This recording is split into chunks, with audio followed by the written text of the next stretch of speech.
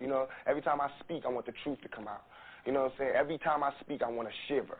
You know, I don't want them to be like, they know what I'm going to say because it's polite. They know what I'm going to say. And even if I get in trouble, you know what I'm saying? Ain't that what we're supposed to do? I'm not saying I'm going to rule the world or I'm going to change the world, but I guarantee that I will spark the brain that will change the world.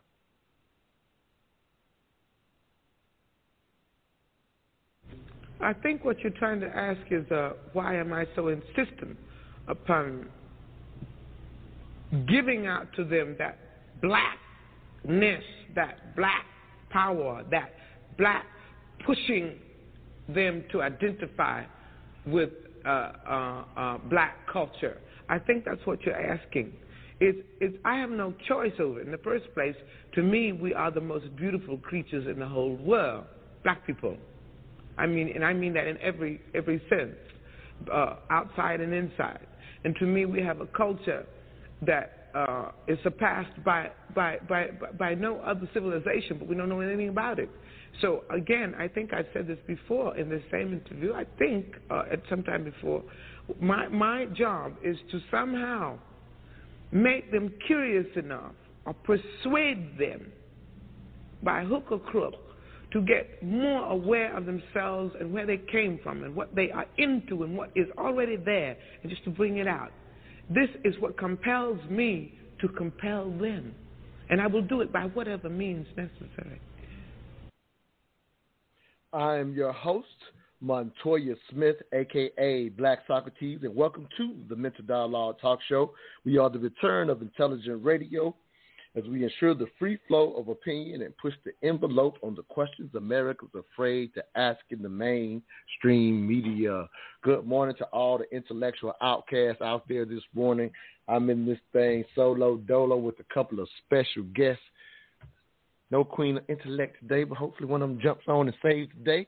But whether they do or not, we got a couple of returning special guests that have put down some of my most infamous shows. I definitely tell you, anytime you hear either one of these names or find out they're on the show, you definitely should check out that Mental Dialogue Talk Show, as I have returning guests none other than Michael Sutler and William Agnew. Thank you both, Kings, for being on with me. Glad to have you back every time we do it. It's fireworks. So before we let out the cat out the bag on this morning's discussion question, Michael, we'll start with you, if you will. Say hello to the intellectual outcast. I'm bringing you on really just for your intellectual opinion. You know, you're really the person that sparked the term intellectual outcast, because I considered you that first and foremost. I tried to give it to you, and you ain't taking it and run with the ball, so now it's for everybody. But with that said, say hello. You can give a little bit of your background. You know, you don't have to go too far into your experience outside of just being intellectually curious, because that's what you are, brother. So thanks for being with us this morning. Many thanks, brother. Like, that's always, I don't know, I always get a kick out of it, because when you do say intellectual outcast, you combine two things, of course, that I absolutely love and adore, and that's outcast and, you know, again, intellectual curiosity. So background about me, I am the CIO, the Chief Investment Officer of SD Capital Management. We're an alternative investment management firm hailing from Huntsville, Alabama, but we see the world in different colors and different cultures as well. But me first. Anyway, I'm also the founder of Blacks Academy, which is an online education platform that is teaching people about investing and trading in a way that's done by professionals, not just your internet gurus getting out telling you what you like to hear. The goal of Blacks Academy, of course, is to make people have the applicable skills to get them ahead and deal with the things that we see in the world that we want to change, mainly in the financial and economic realm, but also in personal development as well.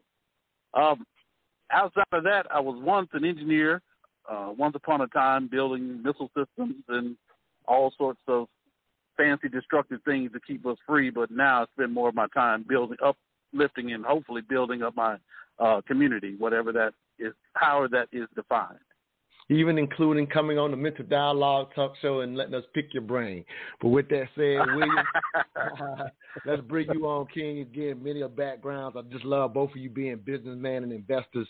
Very curious on how y'all see this morning's discussion. But with that said, William, introduce yourself once again, as you've been a part of many of our shows and a long time platinum level member, along with Michael as well. But thanks for being with us this morning, King. Oh, no doubt, sir. My name is William Agnew. I'm my background is a little diverse. I started traditional, like most people. Went to school, got my bachelor's degree, my master's degree in global management, MBA, and did the traditional route. Went to work for a corporation, very nice corporation. As a matter of fact, I still big up Intel. Intel treated me very, very well. They're one of the best companies to work for. Been voted that for quite some time. They treat their employees really well. But, it ran its course. I've always been, a guy with a very strong opinion about the world and, finance and, just the world, social world in general. So it just, I kind of hit my, my ceiling, if you will, with, corporate America, and just kind of decided that it wasn't for me. It was capped in regards to what I wanted to do and aspire to be in my life. So, I went down the entrepreneurial path. Always had a entrepreneurial spirit. Started my first business, which was a cell phone repair business back in 2008, right? And that really just grabbed me, back when people didn't even know that cell phones could be repaired. I was getting that question, can you really repair cell phones? I'm like, yeah, you can make a lot of money doing it too. And that was even before the smartphone, the so-called smartphone. And we were repairing D3s and flip phones and sidekicks, and some of you older guys might remember some of those devices. Mm-hmm. But anyway, that industry continued to develop. And now we're in the smartphone space, and what was happening is, just to give you a short, these big corporations didn't really understand the value of their, reverse logistics, that those phones coming back in had a lot of value, especially smartphones. And so what we did, and my claim to fame pretty much, was tapping into the big boys and then helping them understand the value of the reverse stuff that was coming back in and what they could do with it, as opposed to just sell it direct to China, which they were doing. They were just straight liquidating. And so they got into it, and, it was really a great thing for me because I was able to grow in that space. And, since then I've done quite a few other different entrepreneurial things, and, again, got the entrepreneurial spirit. And now I like to give back. I like to teach, and I like to inspire. So, I'm here today to kind of do the same thing. I love it. I got my girl, Ashley, Queen of Intellect, member out there. I'm going to get her on very quickly as well. I don't know how long I got you for, Queen, but I'm going to steal you for as long as I can. But thank you for being on with us this morning and holding me down, if you will. Very quick background so we can get started with this morning's discussion. Thank you for being with me, Queen. Good morning, y'all. So, probably heard me before, Ashley Thomas, founder, owner of Making Money Matter, and we do Making Money Matter Mondays. One's coming up this Monday, 8 o'clock. But, yeah, that's it. Absolutely. We'll talk about that definitely for the end of the show. This morning's discussion question, what can we learn from the Kyrie Irving suspension? Ashley, you're on the spot. I just brought you on. What's your first thought when you hear that question worded that way? Well, I don't really know anything about what has happened. I've heard bits and pieces, so I want to know. Sounds good. Michael, very briefly, first thought when you heard the question worded that way. Run of the mill, man. This is another day in America. Okay, got it. William, your thought. What can we learn from the Kyrie Irving suspension? Just your first initial thought. Not the second thought, but just the first thought. First thought, it's just interesting. I thought it would be, I was just like, wow, this is definitely a discussion that needs to be had in America. You know what I mean? And pretty much that. Honestly, the whole Jewish connection to it, I'm from South Carolina, and I don't, we, back in my day, we didn't hang around a lot of the Jewish community we didn't know a lot about it. So for me, I did what I always do. I went and kind of got more information. So that's kind of my first, so I educate myself, so to speak. Yeah, you want to know what you're talking about. It makes sense. Yeah. So with that said, we're going to go. No, absolutely. With that said, we're going to go to our first break. We're going to come back hot and heavy into this morning's discussion question. We're going to start a very unique way. I should say start a unique way. We're going to go to a commercial, play a cut. I'll let y'all respond to the cut, and then I'm going to open y'all up to a potential piece out of my upcoming book, Re-Education of the Negro. I wrote something specifically on the Kanye and Kyrie situation that I think applies to this morning, so I will be sharing that coming out of the break. For the callers out there, we will be letting you get in. You can press 1 to get involved in this morning's discussion if you're online. If you're on the phone, if you're online, the number to get in is 646-787-1691. Again, that's 646-787-1691. We'll be right back, where all I ask is that you think. Hey, Smith-Off, where you find that Prince Sign of the Times on vinyl at? Real talk, you got a dope vinyl collection. What, you been collecting them like over the years or something? No, actually, I just started my collection. But my man Tobago over at DBS Sounds, he be hooking me up. You remember DBS Sounds? On the south side? They still around? I figured most of the record stores in Atlanta be closed by now. Hey, vinyl is the new wave, and DBS Sounds got the best collection in town. You can still go there and flip through vinyl. They still got CDs and mixtapes, too. Let me check their IG page at DBS Sounds ATL. They still be having artists in stores and everything. Hey, you want to run by there? Hey, man, I ain't got time right now. I got to go back to Cali tomorrow, but I might have to catch them next time, man. Oh, nah, you good. Even when you get home, you can just shop at their online store at dbssounds.com. They'll ship directly to you anywhere in the country. Matter of fact, jump on dbssounds.com on your phone and order straight from there. Word? Hey, I'm about to get my music game up. Hey, what's their address in case I get a chance to swing by there? I'm going to pick up that new Kendrick Lamar CD. Oh, they at 6604 Highway 85, Riverdale, Georgia. Bet. Damn it, you got to explain to me why Kyrie Irving is on the front lines if this documentary is this anti-Semitic. Why is Kyrie Irving on the front line and not Jeff Bezos and Amazon? Kyrie Irving's not going to make a dime off of this documentary. Kyrie Irving didn't put the documentary together. He didn't put it on Amazon. And so this whole outrage over Kyrie Irving seems completely dishonest to me. Because if this documentary is as negative and as harmful as they're arguing, why wouldn't you take it up with Jeff Bezos and Amazon? That's who platformed it. That's who's profiting from it. He retweeted the graphic image that was probably taken from Amazon and Jeff Bezos' corporation. Welcome back to the Mental Dialogue Talk Show. I'm your host, Montoya Smith, a.k.a. Black Socrates, along with special guest co-host Ashley Thomas. This morning's discussion question: what can we learn from the Kyrie Irving suspension? Our special guests are William Agnew and Michael Sutler, as we hear Jason Whitlock from his show Fearless giving his thoughts on why in the world is Kyrie Irving on the front line. We'll give even some more context, kind of if you are out there like Ashley trying to figure out exactly what's going on. But Michael, I think I'm going to start with you. Just any thoughts to hearing Whitlock say, hey, why is Kyrie Irving on the front line of this entire situation? Well, you know my thoughts on Jason Whitlock. Like I told you, one of the things you'll hear about me is I'll explain my biases as best as possible. And one of the things that I do, they say don't shoot the messenger, listen to the message. And I do say that as it applies. But as I've gotten older, credibility matters to me. Who says it sometimes is just as important as what is said. And it's this nuanced approach I take to it. But when he asks why, and, was there not outrage against Jeff Bezos for this, into the who is the outrage coming from, what were the pieces, and I would construe that the outrage came from the NBA.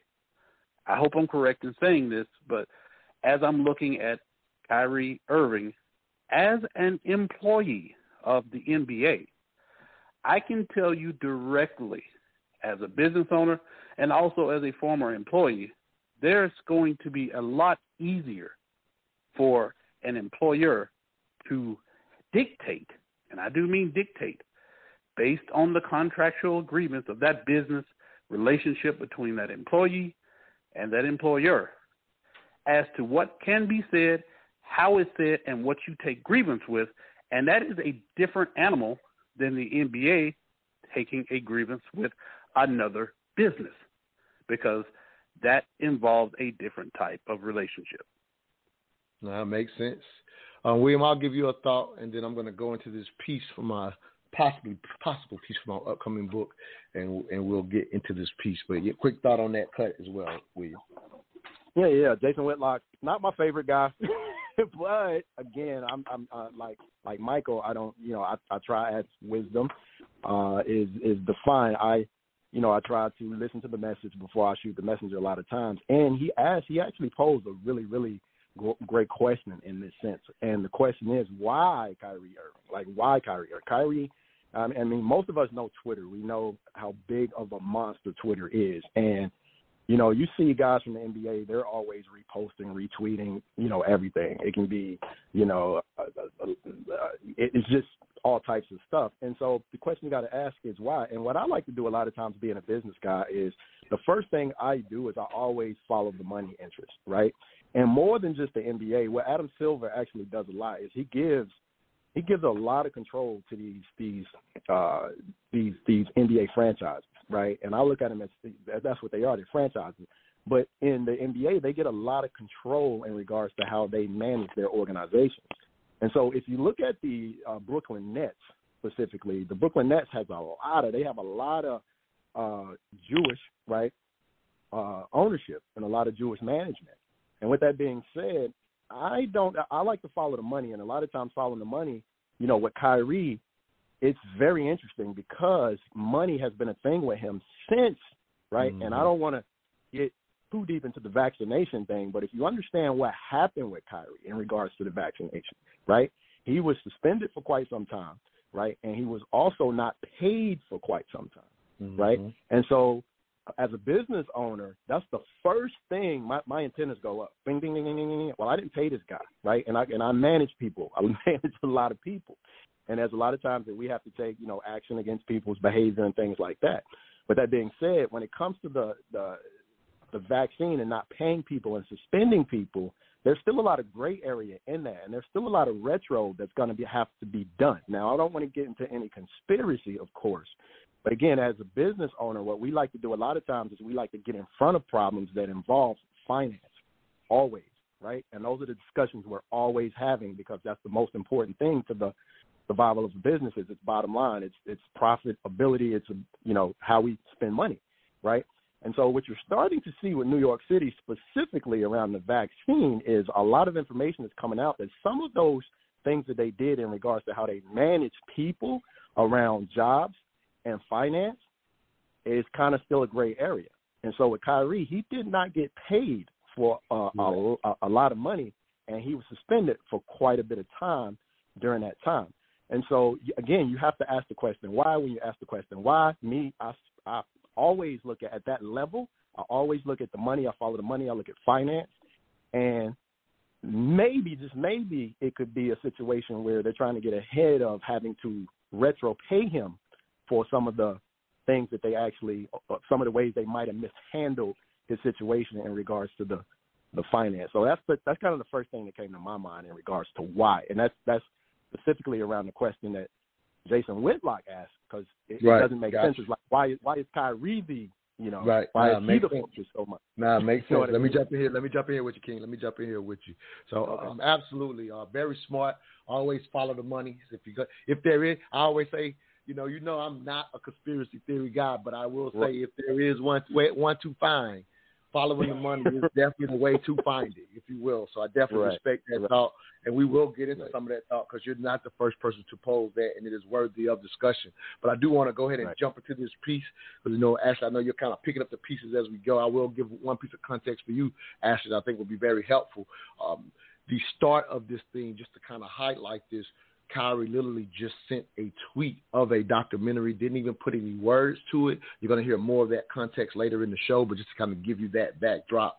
He didn't say anything about the documentary. He just retweeted it. Obviously, as an NBA player with a public platform as an NBA player, it got picked up, but you're going to hear some of the ridiculousness around it. I'll point that out. And unfortunately, some aspect of it, how it ended up getting him in trouble, even though he didn't put any words. So I just want to give you a little context before I actually read this piece.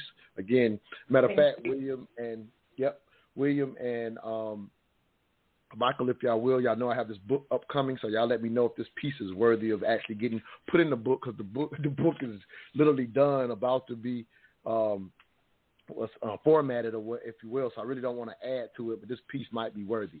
So this piece is called Black Socrates Speaks on Kanye and Kyrie. For all the listeners out there who don't know about the upcoming book, Re-Education of the Negro, it's basically commentaries that I've written over the last 10 to 15 years, and some newer ones, and this one is the most recent.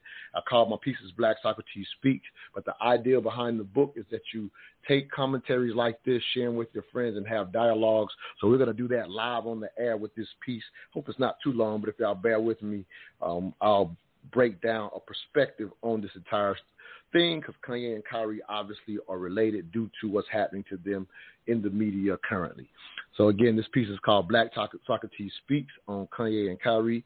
The power plays we are witnessing by the Jewish community to cancel Kanye and Kyrie have little to do with the social construct of race, but our unfortunate American experience only affords many African Americans to view this through the lens of race.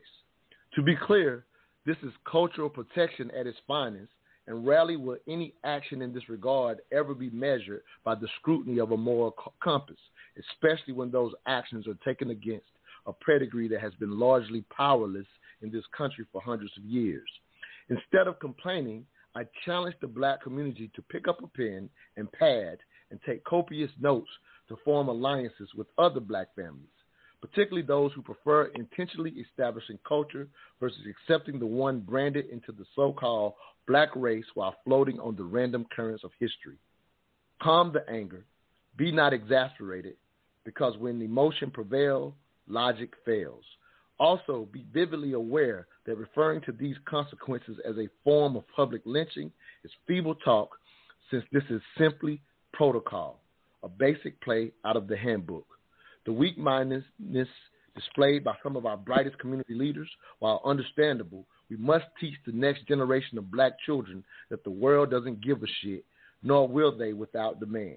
Fortunate part about only knowing our struggle is that we are mistakenly ignorant about some of the untruths referenced by Kanye and Kyrie and how they led to the Jewish Holocaust. If your mental scarring, PTSD, runs deep, you may deem this as approving of the Jewish community's reactions against Kanye and Kyrie, when in fact this is a piece about the importance of having a handbook for protecting our own, right or wrong, just like everyone else. Just my 3 cents. All I ask is that you think. One quick sidebar. If you only read this as unwarranted criticism of black people, I promise you are completely overlooking this is written solely from a place of unapologetic love for us as descendants of enslaved Africans who had no reason to call themselves by the social constructs of black, Negro, or nigger. So that is one of the pieces that possibly will be added to the upcoming Re-Education of the Negro.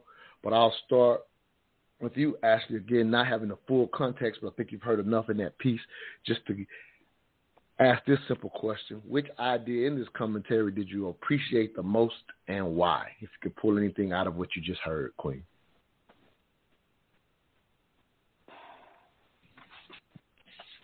I think it's, for me, I think it comes back to, in a lot of the topics with mental dialogue, is community, and not necessarily sovereignty within it, but there's a need for community and knowledge sharing. Love it. Love it. William, any thoughts to that piece? Anything that stood out to you? Well, I think it depends on. I think a lot of it is relative to your experience, right? And that's one thing I kind of spoke of in the beginning. It's like, we're from South Carolina, and if you do study on Jewish immigration, right, what you begin to understand is that a lot of these guys, the European Jewish Jews, right, they migrated to the bigger cities, right, where the opportunity was. So if you're from, the Carolinas, the Virginias, the Southeast, a lot of these guys, they migrated to the LAs, the Los Angeles, the New York cities, the Philadelphias, which is why we don't have a lot of experience or education right? Depending on where you're from. Again, a lot of your experience depends on your geographical location, your history, and some of that education. Like a lot of us are being educated on what's kind of like Ashley. Like Ashley hasn't been following it, and maybe it's just something that she's not interested in, or maybe it's just something that she hasn't been experienced with. And there's a lot of people like that who don't know, simply don't know. And if you don't know, how can you logically have an opinion, right, about historically or even present time about how you're being oppressed or who's oppressing is or what it was? You know what I mean? So Kyrie Irvings of the world are important because they have a place, right? What they do is they spark what we're doing right now, which is the conversation, the dialogue, the public discourse. And you have to have that to get the education a lot of times. It's a scalability in education, which is very necessary. That's what evolution is. That's what evolvement is. That's what growth is. That's what expanding is. And so it's what I take from what you wrote is exactly that. Like the first thing you got to do is before you have an emotional response to what you obviously know and see all the time, like slave movies are very popular. I mean, that's all we ever see as a narrative in front of us is that part. You know what I mean? What we don't get to see is the full ecosystem, the full aspect and how everybody plays. And that starts with the education piece, which I always say we have to go back and we're in the information age now. Now is the time, right?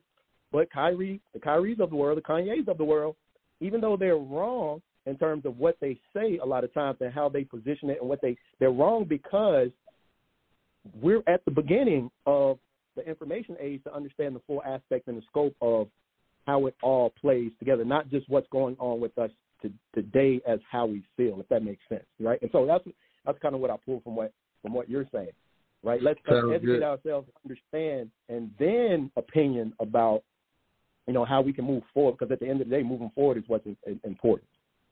No, that makes sense. Michael, anything that stood out for you? Again, no first time you're hearing this piece as well. Anything stood out for you? Well, first of all, it needs to be in, if at all possible. If I can influence that, it definitely needs to be in the book. Thank you, But King. the first thing that stands out to me, of course, is you say it's a classic case of cultural protectionism, how to do it, and that we should, take out our notes. I'm going to be honest, when stuff like this happens, the lens that I see it through, I'm looking at how this situation can be applied to my life to make it better. And like you said, it's sort of devoid of the emotional content. And there's a lot of reasons why I wouldn't have the emotional content around, Kyrie and Ye. And it's interesting because just hearing what William just said, he put it in a fashion that a good friend of mine, a lifelong friend of mine, has been imploring me to take that stance of saying that Kyrie and Kanye are necessary even though they're wrong. And I have vehemently been against it. Like, I was like, I don't want to hear it. But the turn here is hearing William say that it gives the opportunity for us to have an education about these things, bring some value to me, whereas otherwise I've been like, I don't want to hear any of this. This is beneath, my mission. So. No, that's dope. Matter of fact, I'll say this, and I know William appreciate that because, I think we've had a slight dialogue, I think, during the conversation, just like personally or whatever, and I think I've leaned heavily towards what you just said as well. Not that I'm trying to cancel anybody out, not that I care to. That's the last thing we want to do, obviously, as being, the moderator of a talk show of this nature. But I think this is something that William would appreciate. Even Jason Whitlock, for however y'all may feel about him personally. There's another piece I may play on the show later, but even if I don't, and not this particular part, but I saw him on another one of his broadcasts highlighting historically how our country was much better at doing public discourse, and people that thought very different, such as a Kanye or a Kyrie in this instance, right, would be applauded from the standpoint of being brought to have dialogues brought to the radio, brought to TV, to have dialogues about their difference of opinion, because the public would even want to challenge those different thoughts. Whereas what we're noticing now is if you're saying the wrong thing, there's a possibility they will try to pull you off all platforms, whoever that may be. And we see that constantly in this new age. Whitlock, to give him credit, because again, this was more, I saw him saying this, and I do agree with him. Historically, that's what our country has been. Now, he says it's actually, as we've become more secular, we have more fear now, whereas the country, I'm just giving you why he said it, right or wrong. I just have to respect his perspective. I want to give it to you guys fairly. He says when we were more caught up into being, in a sense, a godly country, we were never afraid of ideas. And he thinks that as we become secular, we get, again, I just want to give his backdrop for why he said it. We actually are up against the break. We'll come back. There'll be another cut. Again, actually, this cut will give you a lot more context, and you'll be able to get hot and heavy in this thing with us as well. We'll be right back. You're listening to the Mental Dialogue Talk Show, where all I ask is that you think.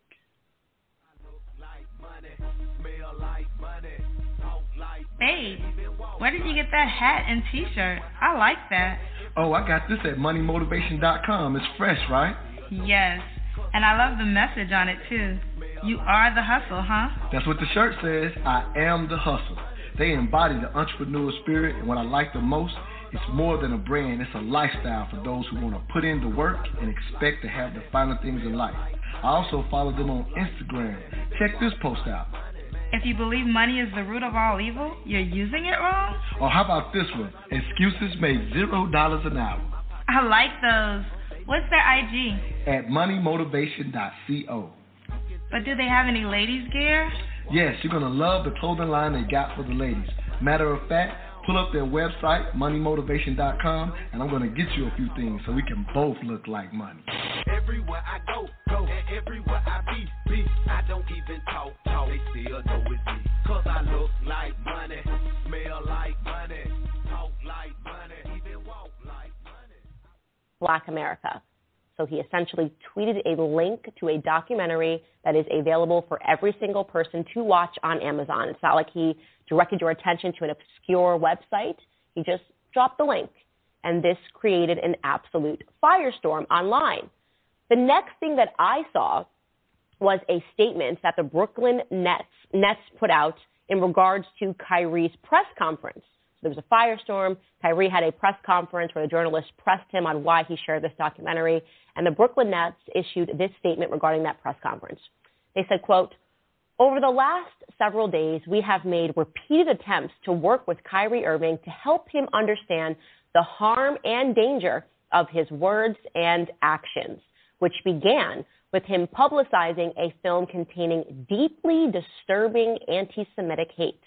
We believed that taking the path of education in this challenging situation would be the right one and thought that we had made progress with our joint commitment to eradicating hate and intolerance. We were dismayed today when given an opportunity in a media session that Kyrie refused to unequivocally say that he has no anti-Semitic beliefs nor acknowledge specific hateful material in the film. This was not the first time that he had the opportunity, but failed to clarify. Such failure to disavow anti-Semitism when given a clear opportunity to do so is deeply disturbing, is against the values of our organization, and constitutes conduct detrimental to the team. Accordingly, we are of the view that he is currently unfit to be associated with the Brooklyn Nets. We had decided that Kyrie will serve a suspension without pay until he satisfies a series of objective remedial measures that address the harmful impact of his conduct, and the suspension period served is no less than 5 games. Welcome back to the Mental Dialogue Talk Show. I'm your host, Montoya Smith, a.k.a. Black Socrates, along with special guest co-host Ashley Thomas. This morning's discussion question: what can we learn from the Kyrie Irving suspension? Our special guests are William Agnew and Michael Sutler. Thank you both, Kings, for being with me. Just a little more context again as we start peeling this thing back again. Kyrie tweeted simply a documentary with no commentary. And as you kind of should be able to gather within that cut from the Candace Owens podcast, was that basically the documentary itself had some things that were alarming, if you will, to the Jewish community. And after a game, Kyrie gets asked about, hey, why did you post this? and asked him direct questions about his sentiment about things that were in the actual documentary, and you kind of hear that the the Brooklyn Nets, were a little upset at his responses. So the tweet caught the attention of the public, and they felt he did not respond properly to disavow, quote-unquote, anti-Semitism ideas within the movie. So that's, in a sense, what got him in trouble, because it does seem silly that just sending out a movie with no words could get you in trouble. But when asked about it, he maybe fumbled the ball a little bit, obviously, to the Jewish community a lot, and so we're seeing what we're seeing. Mike, I think I'm going to start with you again, because I'll go ahead and admit I align with you that at the end of the day, this is an employer-employee situation, so I align with that thought. I will let that cut out the bag. But if you will, just give me some more dialogue as you hear, in a sense, the Brooklyn Nets' response and this long statement of deciding to actually suspend him for at least 5 games, which I think was, at least for me, was still a little surprising, although I do give credence to an employer and employee situation can include whatever it may include. I think I was a little surprised at that to a degree, but as they said, he had a couple of opportunities, and I think that because he, in their eyes, failed on a couple of occasions, it led to a harsher type discipline, if you will. Your thoughts, King? Well, again, to me, I looked at this and said to myself, well, one of the things, and of course, like I told you, I have a couple from coronavirus, from a couple of things I've been watching Kyrie with more and more interest, because on one hand, I see a brother that is of the people. When I hear him speak on certain things, he is the definition of, I hate to use the term woke, but he is aware, and he's becoming more aware. And one thing I will say about Kyrie, hear me, he is intelligent. He is intelligent. It's something I would put money to bet on. However, when it comes to, intelligence, we like to think that intelligence is necessarily always right. Intelligence always follows some logical discourse. It doesn't. Humans are flawed. When I look at it from the stance of, the Brooklyn Nets, the NBA at large, and again, as an employer, it is so cut and dry to me that I had to open myself up to dialogue, because I thought I was missing something. But I posited this sort of analog to it, analogy. And I was just talking to some other brothers about it, and I said, well, consider yourself, you're the owner of, say, a barbershop. And for most of you know that, barbershops can have other barbers come in and they cut heads and they pay sort of a commission of sorts. And everybody makes money. You're the owner of the shop. As long as you have barbers that are cutting enough heads, they're doing sufficient, they're making money for you. Assume, like this barbershop, of course, is like one that I can imagine is from the black community, where we come in and we talk about a host of things. In fact, I'm used with you a lot of times about one of the first mental dialogue experience, or more memorable ones I have, was at a barbershop, Exactly. Mm-hmm. But in this barbershop, you could say this one barber, maybe all of them are black, it doesn't really matter, but everybody loves this one barber who is different from the rest. Let's just say maybe he's Caucasian or some other culture, but even though he's lively in debates and everybody looks up to him, when customers come in, he's constantly putting stuff to them as being, hey, I'm the real black culture, when clearly he's not. Now, the other barbers don't seem to have any issue with him, but your customers, now that you're the owner, starts complaining, saying, hey, I like your shop, like what you're doing, like your product, but you got this guy in here that's clearly saying something that is offensive to me. If you're that owner, you have a decision to make now. My question to the people is, what do you do here? Do you come to him and say, hey, this isn't it, how do you want to do it? And he's still at this game? You have another set of responsibilities to do, because not only is it your customers and your revenue, like William said, follow the money, but the other barbers in this shop are watching how you handle this behavior as well. Again, it's not the NBA, it's not a multi-billion-dollar industry, it's just a barbershop, just an analogy. but I know me having something that in my business that goes counter to the culture, it brings up the risk of my business. I know what I do. It's easy. And to the last point, sometimes businesses do go overboard, which in my personal opinion, I do think they were excessive with Kyrie. But there is a thing called making an example of it. I think we lambasted that because I heard smart brothers talking about buck breaking, and I was like, y'all are emotionally involved too far in this.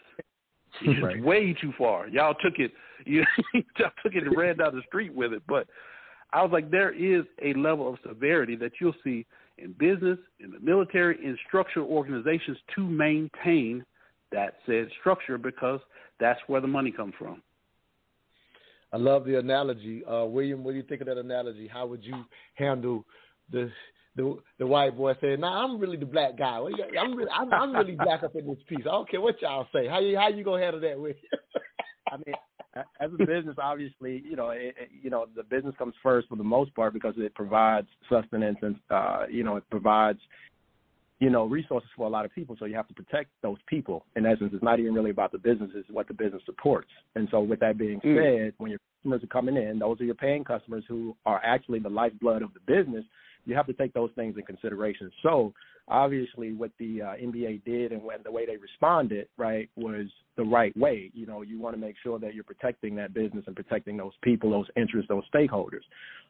With that being said, Kyrie is, again, I will say, you're always going to have Kyries of the world. That's not going to change. That's going to be something that's consistent all the time in an environment where there's, whether you believe that could be equality in opportunity or not, if there's not, I don't think there ever can be, you're going to always have Kyries of the world. But the way you manage that is Kyrie is youth, right? He's young, right? He needs guidance. He needs wisdom. He needs Deion Sanders in his life. You know what I'm saying? He needs there's a contrast. So when you see what Deion is doing, right? Deion is not. He understands the game, but he's wise, right? He knows what the game is. And when you look at there is nothing more unequal, right, than college football in terms of who benefits and who doesn't. Right? Absolutely. And that is the most egregious in terms of in any example we can have.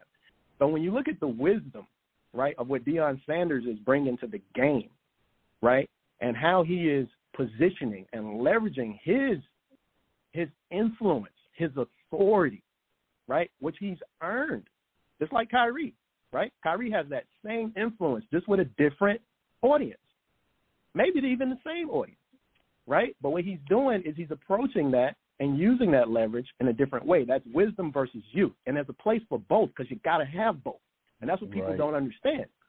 Both are a necessity because they show contrast.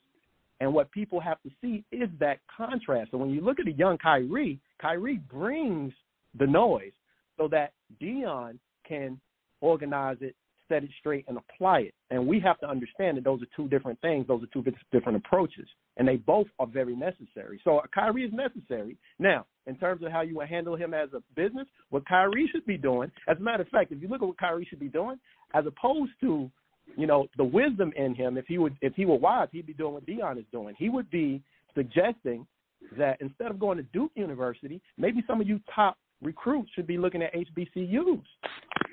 He has that influence, right? He has that influence. He has that leverage.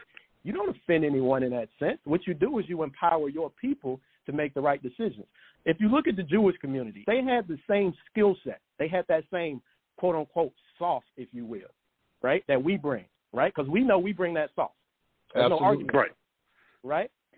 So why don't you, and with that influence you have, Kyrie, do what Chris Paul has been doing, right? Go represent your HBCUs and say, hey, guys, I know you guys like what these Duke universities and North Carolinas and all of these guys are selling you.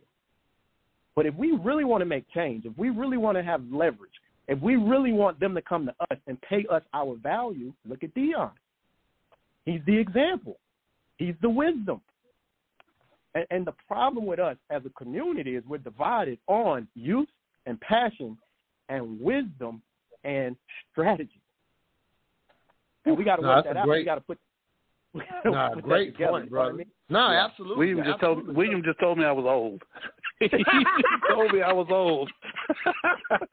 William just told me I was old. I love it. But he's so on point. And so, because right now we're having the conversation we need to be having, because we're asking what can we learn from this from the Kyrie Irving suspension. That's why this conversation doesn't. Again, we don't touch hot button items unless we're going to do them different. And I love where you guys are going and what y'all are bringing to the table, because I would have never thought of that perspective. And you're absolutely right. That's the bridge that is so often missing, and it has to be there. So I love that you pointing it out, William. We're actually up against another break. We'll be right back. If y'all will, tune into this next cut, and we'll get into it's actually another one from Candace Owens' podcast, cut from it as well, and we'll get into those thoughts. For the callers out there, press 1 if you want to get in. If you're listening online, the number to get in is 646-787-1691. Ashley had to drop. She's going to see Black Panther today, so very understandable. I thank her for her little time getting in with us. We'll be right back. Well, all I ask is that you think. LNG Technology Services, we are your industry leader in aircraft and heavy equipment repair services. In commercial business for over 15 years, LNG technicians have over 150 years of equipment-specific knowledge and are known industry-wide for returning worn-out, broken, and overused ground support equipment back to the user in working better than new conditions. For a service job done right at a value unparalleled in the industry, contact LNG Technology Services at 478-781-4860. Again, for a service job done right, that number is 478-781-4860. LNG Technologies is a Mental Dialogue Gold member and proud sponsor of the Mental Dialogue community. I think what people want to hear, though, is just a yes or no on that question. Yes or no. I cannot be anti-Semitic if I know where I come from. I cannot be anti-Semitic if I know where I come from. Kyrie, did you personally meet with the ADL? I was informed that they wanted to have a meeting, and we handled it. So I wanted to play that press conference in its entirety because it is important. It's important to underscore, first and foremost, the absurdity of the media, the way that they are behaving in that press conference. They're essentially approaching him, pretending that every single word of the documentary that Kyrie Irving did not make, he has to answer for. Could you imagine a world in which everything you watch, right, you are somehow now responsible for every single word within it? Notably absent, by the way, is the press going up to Jeff Bezos, who is the owner of Amazon, who runs Amazon, and saying, hey, why did you allow this documentary to be on Amazon? There's no outcry. There's no everybody delete your Amazon accounts because of this documentary. They are putting this firmly and squarely on Kyrie Irving, which is problematic in the first place. I want to also make it clear that in listening to his words, it is pointedly ridiculous that they would say that he is unfit to be associated with. There was nothing that he said that I would say that he is unfit to be associated with, because he very clearly condemns the falsities in the movie. He says, I do not think this way. He actually calls them falsehoods that are unfortunate, right? He says that that is not what I said. Do not attribute every word in this documentary to what my beliefs are. He also very clearly stipulates to them, when they ask him, are you anti-Semitic? He clarifies that he's not anti-Semitic. Now, why is Kyrie Irving saying that? Why is he saying, I can't be anti-Semitic? Why is he saying that a couple of breaths after he talks about the Oxford Dictionary? So here is the definition of Semitic straight from the Oxford Dictionary. It's relating to or denoting a family of languages that includes Hebrew, Arabic, and Aramaic, and certain ancient languages such as Phoenician and Akkadian, constituting the main subgroup of the Afro-Asiatic family. The second definition listed is relating to the people who speak Semitic languages, especially Hebrew and Arabic. So clearly what Kyrie Irving is saying, based on that definition, is that he believes that he is Semitic, that he hails from maybe Africa or from Asia, which is what the documentary explores. And I'm going to give you my feedback because obviously I watched the documentary after listening to this, right? His feedback is, do not make the word Semitic just about Jewish people in America. It includes a lot of other people, okay? Now, you might disagree with that. You might disagree with the Oxford Dictionary definition, but you can't be mad at him for stating the actual Oxford Dictionary definition. The last thing that I want to say here, just regarding his press conference, and I want to say this really from the heart, because there was so much pressure that was put upon me to condemn Kyrie Irving, right? To condemn Kyrie Irving based on this press conference, to basically decide that his pain is irrelevant. When I watched this press conference, I felt Kyrie's pain.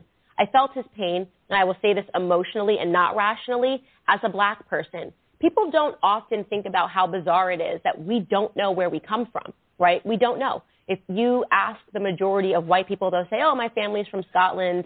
My husband's family can go back so many generations, and talk about where they're from in England. And when you talk to most people, they have this sort of cultural understanding of their history. We don't. It's a weird feeling. You do sort of feel out of place. And yes, of course, it's because of the slave trade.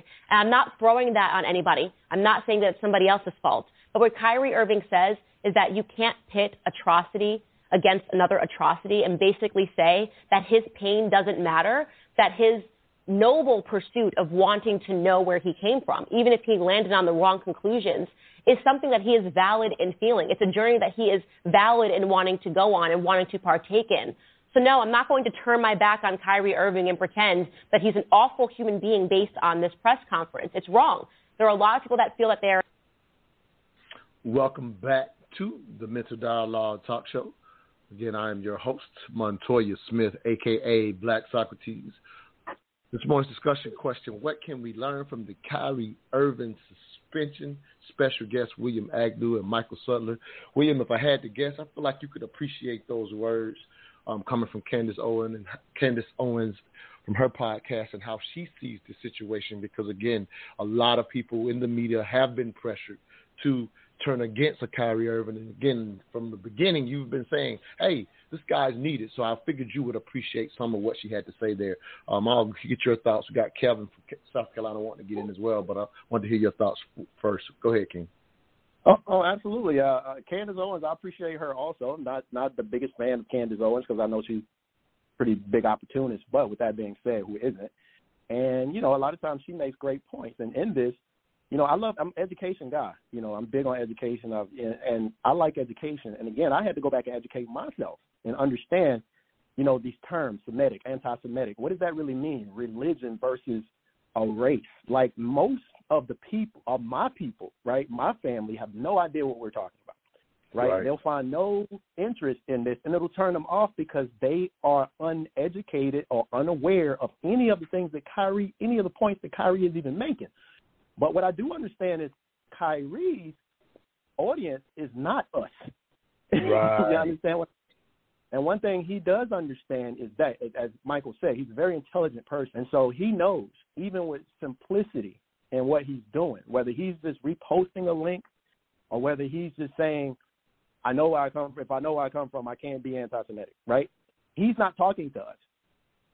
We're not his audience. And he understands that blowback is going to come from people who don't understand the points he's trying to make in the wrong fashion. You understand what I'm saying? Mm-hmm. But it's the point he's trying to make, and the audience he's trying to target is not us. And really what he's trying to do is he's trying to make the younger generation, who is this generation, because he continues to talk about the millennial generation from 80, he does, you're right. 81 to 95, right? He very specifically, he says us, right? From 81 to 95, we are the chosen ones. And he says that also. But I understand what he's trying to do. He's just not doing it the right way.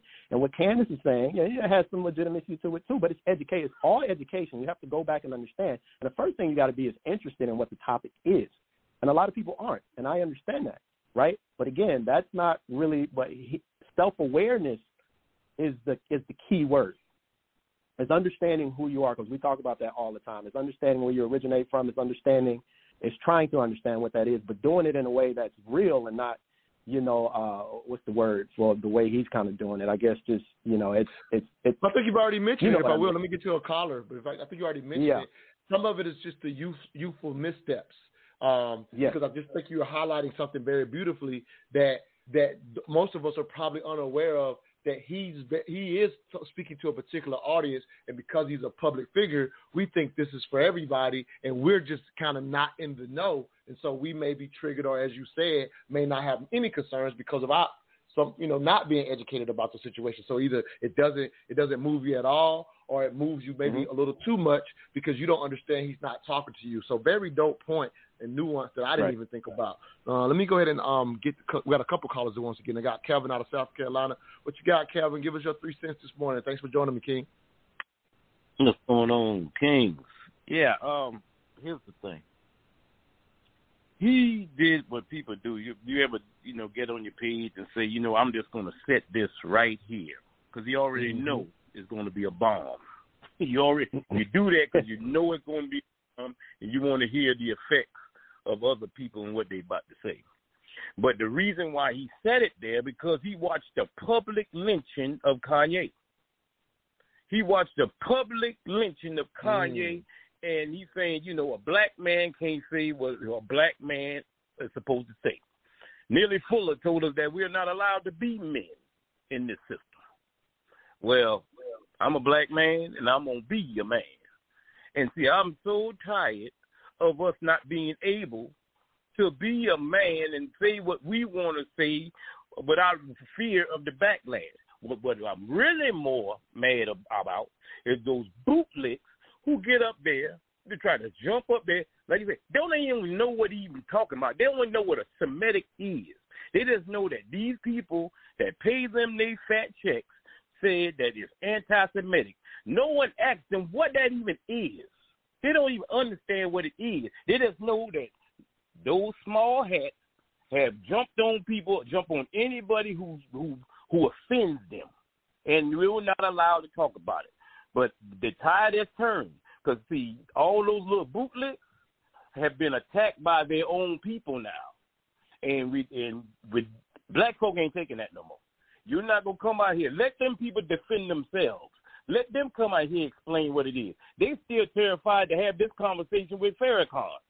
Until they can see Farrakhan face to face and they go back and forth, two masters at the game, let the masters at the game discuss who's Semitic and who's not Semitic. In order to be Semitic, you have to be Afro. And those are the people who came down into the land and stole that legacy.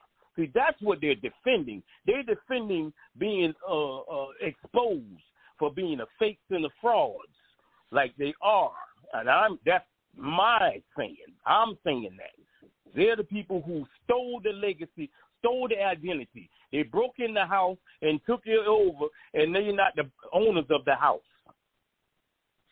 Hey, well, hey, there it is. We allow you to bring your 3 cents however you like it. I will tell you, keep researching, brother. The story may be a little different in my opinion, just based on my research, but we welcome your 3 cents at all times. So appreciate you, Kevin, for your 3 cents. I will highlight this, though, and say as a black man, you can't say what you want. I still ride with Michael from the standpoint of this is, unfortunately, an employee or an employee situation, even though it looks like millions to us. And obviously, those players can navigate their employment a little different than most of us. But I would still reduce it to simply what any job, unfortunately, may possibly let you go or discipline you if you do something publicly that they think embarrassed them. That is the reality of this situation because it is in the context of the NBA. But I respect where you're going from overall. Let me go to another caller. Area code 416, last 3119. Give us your name, where you're calling from, and your 3 cents on this morning's discussion. Hey, Montoya. My name is Leslie, and I'm calling from Toronto, Canada. I'm still trying to understand what Kyrie Irving's point even is. I mean, if the original Jews were black people, meaning the Jews of the Old Testament, if they were black people, then what? What are we to do with that? Are we to all now refer to ourselves as Jews? Are we to start practicing Judaism? Are we to convert to the black Hebrew Israelite religion? Like, what are we supposed to do with that information as Black people? And do you, Montoya, and do any of your guests actually believe that the original Jewish people were Black? And if so, what are we supposed to do with that information? Now, thank you for the question. I will allude to the question of the day is what can we learn from the actual suspension and the things that we see happening to him. But I would just highlight from a personal standpoint, we are at the top of the hour, so I'm going to keep this short. But I will highlight, William kind of pointed out something that I hadn't thought about, just to put in context, that Kyrie, believe it or not, is talking to a specific group and not really to all of us. And that group, kind of like any religious sect, if he has chosen that type of religion, it seems to be from outside looking in, that he may have done so. And so it's really for them and maybe not for you or I, because I understand where you're coming from. But if you, again, I just thought William pointed out something that I hadn't thought about. If it's particularly for his sect and he's standing for that, he doesn't care what you or I even think about it, only what they think about it. So I know that doesn't really answer exactly what you're looking for, but just so you know, we're really not even getting into his personal feelings as much as we're saying, what can we learn for how this situation can be handled? So I hope I gave you a little context. I will let you, we're at the top of the hour, so I'll have to let you get your thought coming out of the break, whoever the guest was. I'm sorry, whichever one of you that was. But Leslie, if you will, if you want to get back in, come off the one and come back on. Sorry for such a short response, but we're at the top of the hour. We'll be right back. You're listening to the Mental Dialogue Talk Show. All I ask is that you think. Anybody else that wants to get in, the number to get in is 646-787-1691. We'll be right back. Truth seekers, please understand, Mental Dialogue is much more than just a talk show. Each and every Saturday, we communicate with you for two reasons, to dialogue and connect. On the dialogue side, we cater to you intellectual outcasts who feel you have no place for honest discourse on race, sex, culture, and African American business. On the connect side, we've created a community where you can connect with experts specifically in finance, whether personal or business, and mental health, whether it's trauma or to optimize performance, along with all the other skill sets from other MD community members. Our mission was to create a virtual nationwide neighborhood where African Americans learn to trade ideas, goods, and services through social media, meetup, and this podcast. To become a neighbor of the Mental Dialogue Community Club, please visit us at mentaldialogue.com. We are better with you than we are without you. We can be neighbors even though we don't live next to each other. Hashtag raise the culture. Not Brian. Brian a goofy. Where I'm from, we call motherfuckers like LeBron, you's a goofy. Yeah. LeBron been stole out for the other side. That's why I don't trust no nigga that'll compromise himself for money. Hey man, for money, they'll do whatever. Some people just don't want to be back out here with the rest of us. And that's what that's why I listen very thoroughly when niggas say they'll do certain shit. When it comes to a certain amount of money, I'll be like, oh, nigga, you would do some fuck shit to me, nigga, if it came to money. I'm putting his name in my mouth. I ain't want to, but I'm going to do it. Shannon Sharpe, when he first started on television, when him and Skip was on the show, Shannon Sharpe still had that revolutionary mind state. Yeah. But this is what happens when you get money and you get fame. You get drunk in it. You get drunk in it. When Shannon Sharpe first started being part of the media, you couldn't get him to do this. Now, Shannon Sharpe is committed to find a way to make it seem like Kyrie Irving is not credible. Kyrie Irving done did some fuck shit. Yeah. He done did some fuck shit. But I'm watching him grow into a man that you motherfuckers in media can't be. Y'all motherfuckers didn't have the courage to tell them motherfucking monsters, fuck your shot, shove it up your ass. That's what Kyrie told them people. I know, I gotta put it up. Kyrie told them people, fuck your shot. I ain't putting that bullshit in me. And that shit is worth holding up in the air. Because most of the motherfuckers on motherfucking major media, most of the motherfuckers in the NBA, them motherfuckers shut the fuck up and took their shot. They put the shit up in them. That brother Kyrie stood in front of the world and said, fuck your shot. Welcome back to the Mental Dialogue Talk Show. I'm your host, Montoya Smith, a.k.a. Black Socrates. This morning's discussion question, what can we learn from the Kyrie Irving suspension? My special guests are William Agnew and Michael Sutler. As you hear Corey Holcomb on his show give his perspective of what's going on, and obviously he throws shot at some of the people in the media that have attacked Kyrie since that time, and he alludes to something you alluded to earlier, William, if you will, that there may be other things behind why Kyrie is being front and centered in this situation to a degree, simply from posting a tweet. But I do agree with Calvin. The timing of it was probably in particular to what was going on with Kanye. So I definitely can agree. Hey, you just kind of said it right there, knowing that it's going to create a little controversy or whatever. So I definitely think Calvin was onto something with that. But we are now going to a place where you had already went to, and just the idea of what's happening in New York, particularly now. Just to highlight this, because you went there, you said follow the money. He's basically lost $11.5 million last year for the games that he set out. And so, as you mentioned, when you go look into it deeper, could that be what's behind all this? And again, not to create conspiracy theory, but when we say what can we learn from this, I like how you said, hey, when I looked at this, I started following the money, and that's, in my opinion, a way to look at it versus arguing back and forth. What did Kyrie mean? You know, what did he mean? What's going on with him? Does he represent us? And all these type of things. Now we're going much deeper. So I'll let you jump in on those thoughts first, King. Yeah, well, I really wanted to piggyback on what the previous caller. Yeah, please do. Go ahead and jump back. Yeah, jump in. Go jump up on the caller as well. Yeah, please do that, Leslie. I didn't get to give her a good enough time, so please jump on that. Please do. Right, because she posed the question, what do we do with that? And that's a very, very good question. And again, it goes back to what you are saying now too, Montoya, where it's the audience. And what you have to understand is the audience is a younger audience. It's the millennial audience. And it always starts with the education. That's where it always starts. You have to have self-awareness before you can move forward on anything for the most part. Just recently I posted a post with Dame Dash, and he was talking about, you know, feeling, number one, like your parents love you the most, so who's responsible for educating you? And that should be people who love you the most, right? And in that sense, I think Kyrie is taking on that type of spirit where he's like, okay, this is my group. This is my tribe. These are the people that I love. It's not everybody. I love these guys. You are my guys. You are my tribe. So what we're going to do is we're going to start with self-awareness.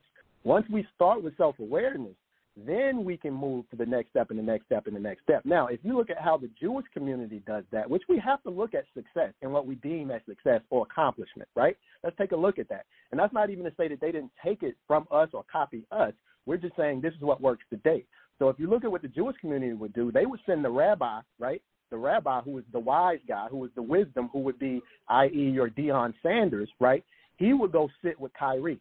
Or your Louis Farrakhan, if you feel like he's not anti-Semitic and he's a leader and he's somebody that has more wisdom, he would go sit. He would be the rabbi who would go sit with the passion, right, with that youth, and he would educate him on the right way to get the same point, right, the same message, right, moving forward, right? This is how you do it as a community versus having this public discourse when you don't even have agreement or you don't have community yet. And so what happens is that question that we would just pose happens. Well, what are we supposed to do? What the fuck are we supposed to do with that? Like, I don't even know what is he talking about? What are we doing? Right. That's black people asking that question, right? That's Corey Holcomb talking about Shannon Sharpe, who's an accomplished, because he doesn't understand, right? He doesn't understand the position that Shannon Sharpe has and how he has to play. See, when you look at the Jewish community, I really believe, and this is part of my opinion, that the reason why they identify as Jewish is because a lot of the way that they live and a lot of the tradition they have is through religious beliefs. So what they do is that's their center, right? And so when somebody steps outside of that center, so their politics is in there, their finances is in there, their health, their wealth, their wellness, it's all inside of that community. So if somebody steps outside of that community and steps outside of their bylaws and their rules and in terms of how they do as a culture, the rabbi comes within that and sets that straight, or at least gets that back on. Well, what are we supposed to do with that? Why are we doing this? Why are we approaching it this way? We as a black community don't have that. So Kyrie starting with everybody is never going to work. That's never going to work, right? And he's smart enough, like Michael said, to understand that. And he's willing to put where he is, his social status, right, and his influence on the line to do that in the fashion that he does, right? But that's totally contrast to the way Deion Sanders is doing it. You have to look at those contrasts because they both are trying to get to the same destination, right? That's equality, that's fairness, that's legitimacy, that's respect. Everybody wants the same thing. Everybody's just taking a different route and has a different idea of how to get there. And some people are talking to everybody. Some people are talking to their tribe, right? And it's just different, and we have to understand that. But ultimately, let me say this real quick. Ultimately, we have to put all of it together as one entire ecosystem. So when Kyrie is not doing it right, then the wise ones, right, and they talk and they dialogue, right, and they get it back on track, and they say, this is the best approach, brother. I understand where you want to go. I understand what you want to do. I understand what you're trying to do. But the approach, if you want the most effective outcome, what's best for us in the whole, is we have to do it this way. We should do it this way, right? That's how we should. That's how we have to do it. Until we can get to that point where we all buy into that, right? And that starts with what we all have in common, which is money, which is religion for the most part, right? We have to start at those places, or influence, which Kyrie has, right? But he has to start in a small space, and that's only the people who identify with him for the most part. He understands that. He understands that step-by-step process. I believe he's intelligent enough to understand that. Let us jump in here with you, brother, because I'm picking up what you're putting down, which I stole it from one of my other Queens of Intellect members, Deasia Robertson. So I got to, give up. I already told her by the fourth time is mine, but she gave it to me first. So I'm picking up what you're putting down in a major way. I'm actually, and I'm pretty sure if I had to guess, Michael's enjoying this conversation because, being a little older, if you will, not necessarily that that we're much older than you, but I like how you're kind of bringing this dichotomy between the youth and the elders, if you will, and it's a reality of a problem that has always existed. So I see why you're kind of driving this home, because you're taking this as an opportunity to have us think about this, in my opinion, as I listen to you, in a brilliant way, because this has always been necessary, and this discourse got us there. I didn't see this coming today, but I'm loving what you're saying and being able to highlight the level of intelligence in what Kyrie's doing, even if it's not, as you say, the best approach, because what we've always known, Huey Newton said it, Tupac has said it, the revolution is left to the young, and so that's where they will do the work. But what we've had as an issue in our community for so long was such a disconnect between the elders with the wisdom and being able to reach the youth. We experienced it when we was coming up. Like we felt like there was some missing guidance, if we will, because it was so unrelatable.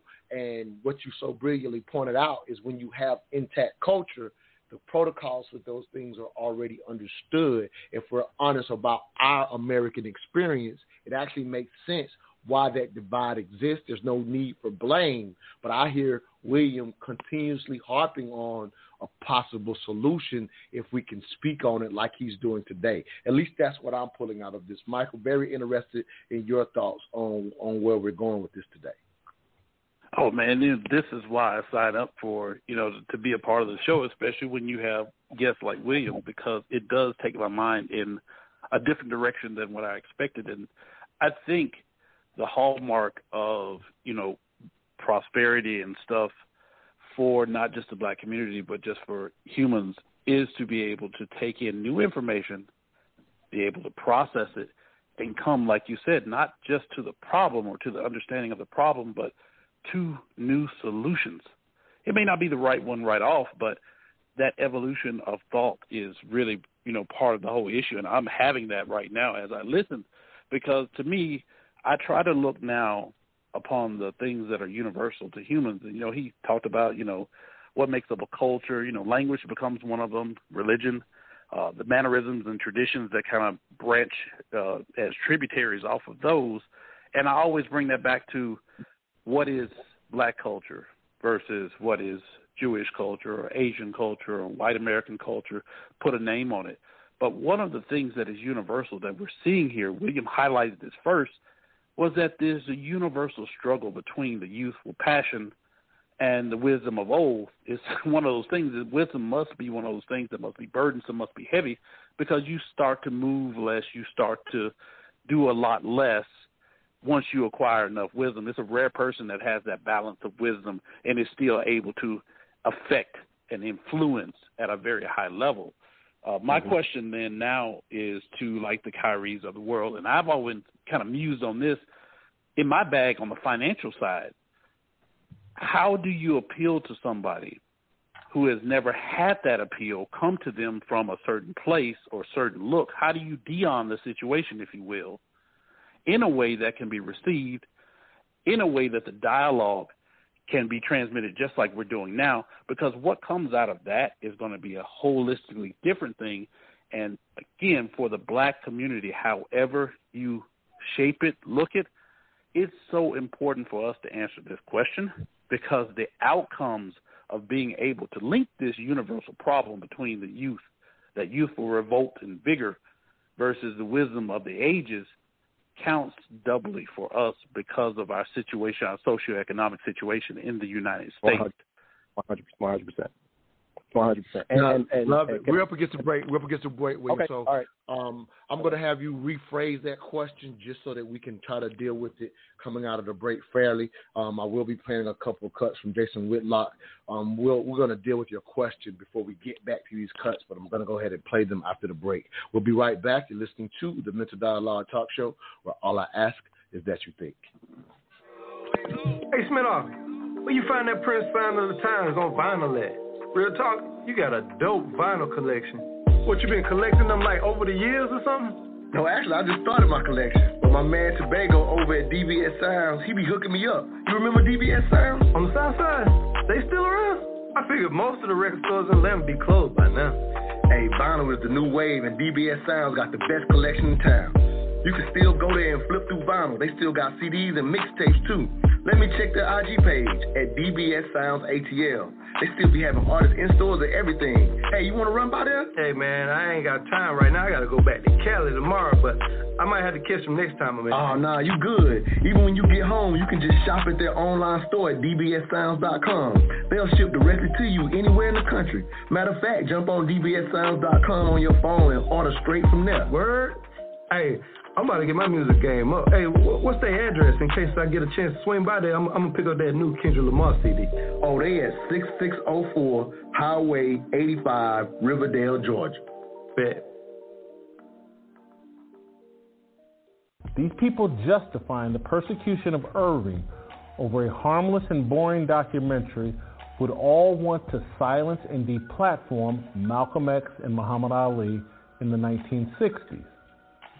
X and Ali, the highest profile members of Elijah Muhammad's Nation of Islam religious sect, boldly and clearly complained about an unhealthy relationship and power dynamic between black communities and Jewish business owners. Here's just one of many examples of what I'm talking about. If you are personally anti-Semitic. No. How can I be anti-Semitic when the Arabs are Semitic? Half the Muslim world is Semitic. If I was anti-Semitic, I'd be anti-Arab and anti-everything else. No, I think that in this country, there's one mistake that the Jews make. They put themselves in a position where whenever anybody gives an objective analysis of the role that they play, they defend themselves by accusing you of being anti-Semitic. And a Negro is not anti-Semitic when he says that the man who's exploiting him in his community is white, because it is a white man who owns all the stores. Now, is it an accident that these whites who own these stores are Jewish? If it's an accident, then the fact that he says the Jew on the corner is exploiting me isn't an anti-Semitic statement. It's just more descriptive. The reaction to West and Irving demonstrates how members of the black media and celebrity elite line their bank accounts by pretending to be friends of the revolution. What West and Irving said about Jewish people pales in comparison to the rhetoric of Malcolm X and Muhammad Ali. It's not in the same galaxy. Irving retweeted a graphic of an image of a documentary that was released in 2018 based on a book that was published in 2014. It took 8 years, before anyone realized Hebrews to Negroes posed an existential threat to the Jewish community? Irving's retweet of the doc is more harmful than Amazon hosting it? The overreaction is illogical. The black elites lining up to condemn Kyrie's unmask their real revolutionary mission. They speak for the corporate elite. They speak for Pfizer and other big pharma corporations, the primary advertisers on television, the makers of the experimental vaccines Irving refused to take. They speak for Amazon, the hosting and commerce platform that is now buying sports television rights. No different from Ben Shapiro, LeBron James, Stephen A. Smith, Shannon Sharp, Charlemagne the Fraud, and roughly, I'd say, 90% of all Americans who don't want to get crossways with global corporations. Welcome back to the Mental Dialogue Talk Show. I'm your host, Montoya Smith, a.k.a. Black Socrates. This morning's discussion question: what can we learn from the Kyrie Irving suspension? My special guests are William Agnew as well as Michael Sutler. I wanted to address something briefly out of that, and we'll get back to your question. But I think that was you, Michael, laughing. So I think I'm going to take advantage of getting the. I think I know why you're laughing, but I would like to let you go ahead and get it out. Why you're in that emotion, brother? Go ahead, King. I'm sorry, I was on mute, but yeah, it was absolutely. This is why I tell you I don't rock with Jason Whitlock, because he speaks as like you see on Fox News, and this, like, the rhetoric that he has, it's so disingenuous. It paints a picture that is not there. And so he talks about logic and, this isn't your logic. You have blacks lined up. Where was the line? Where was the line to come up to, castrate and, eviscerate Kyrie online if it wasn't for his damn employers too? He's as much a part of the incendiary nature of this. But again, it paints the picture of those, like, again, a dividing type thing. And I just, the logic is like, where, it can't help but laugh at it, because it's the unlearnedness or the susceptibility that I see to those who sometimes seek, but, if it sounds good, it hits it hits that confirmation bias. Yeah, this is exactly what it is. Yeah, this is when, it's just the same messages rerouted. It's politics, man. It's politics. Yeah, and let me break that down a little bit, because I definitely want to revisit your question. I got Brother Pianka trying to get in as well. But let's take advantage of what you're pointing out here and go a little deeper.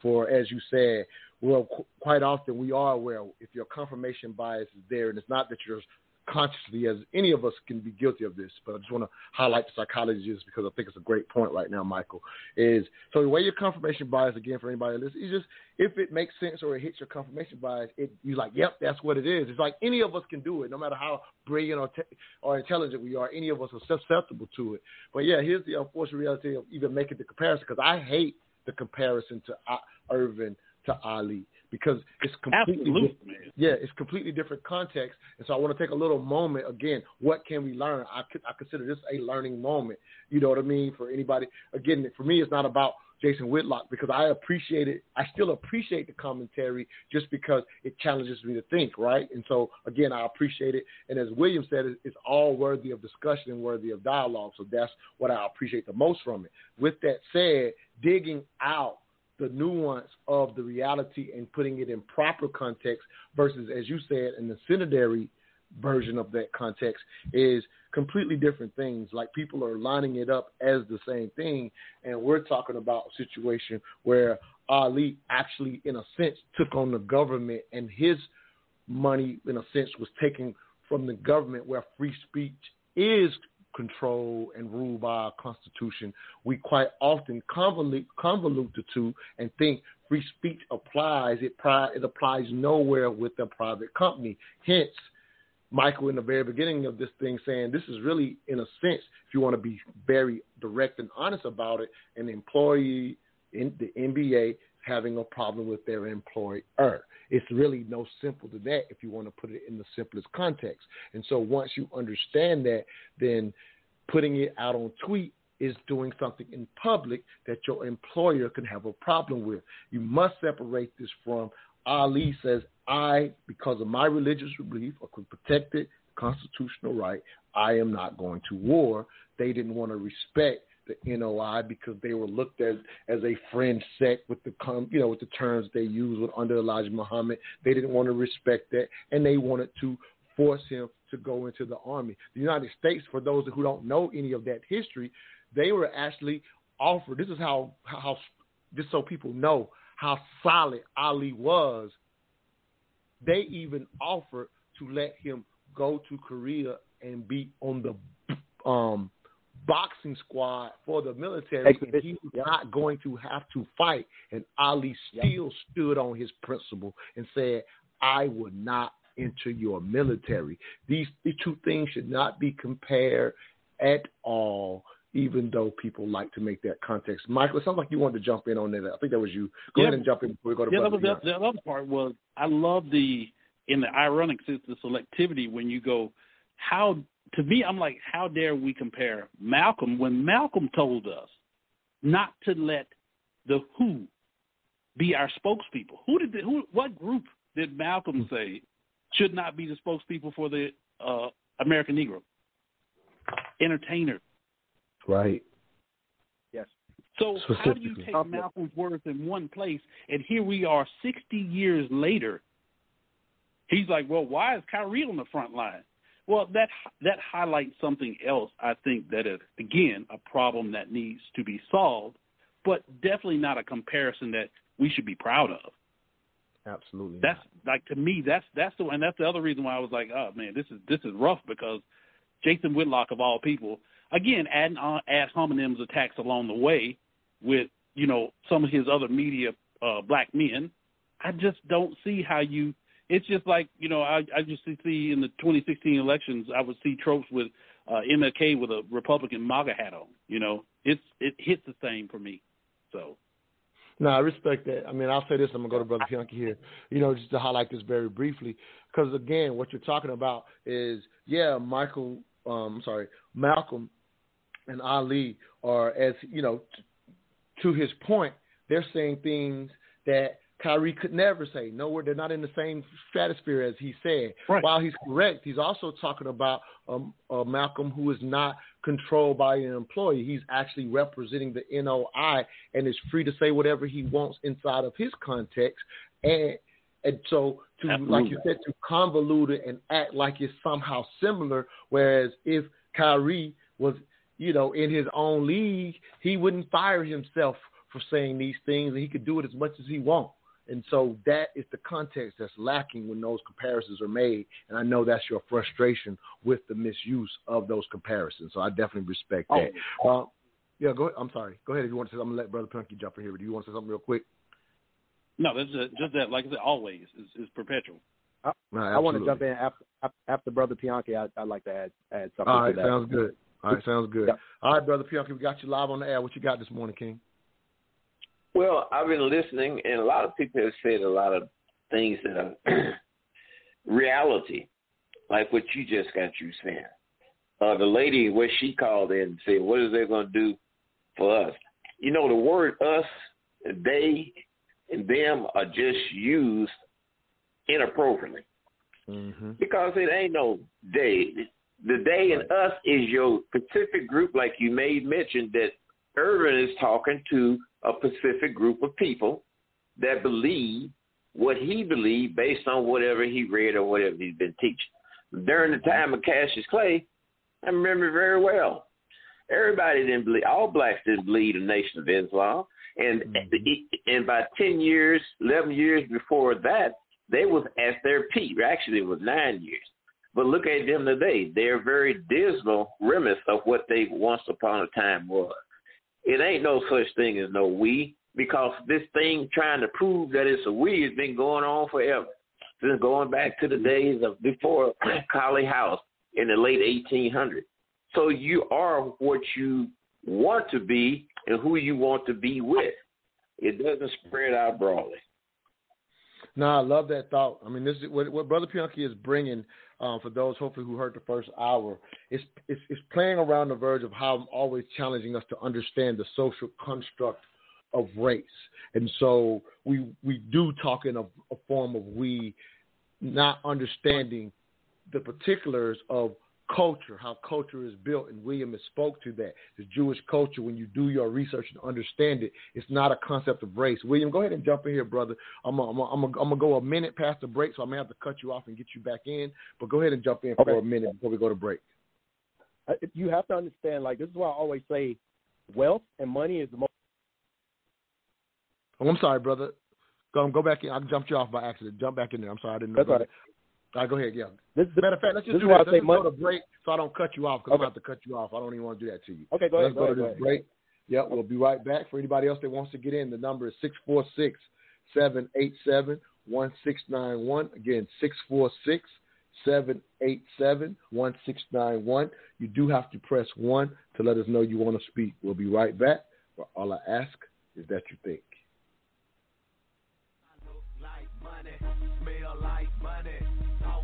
Hey, where did you get that hat and t-shirt? I like that. Oh, I got this at moneymotivation.com. It's fresh, right?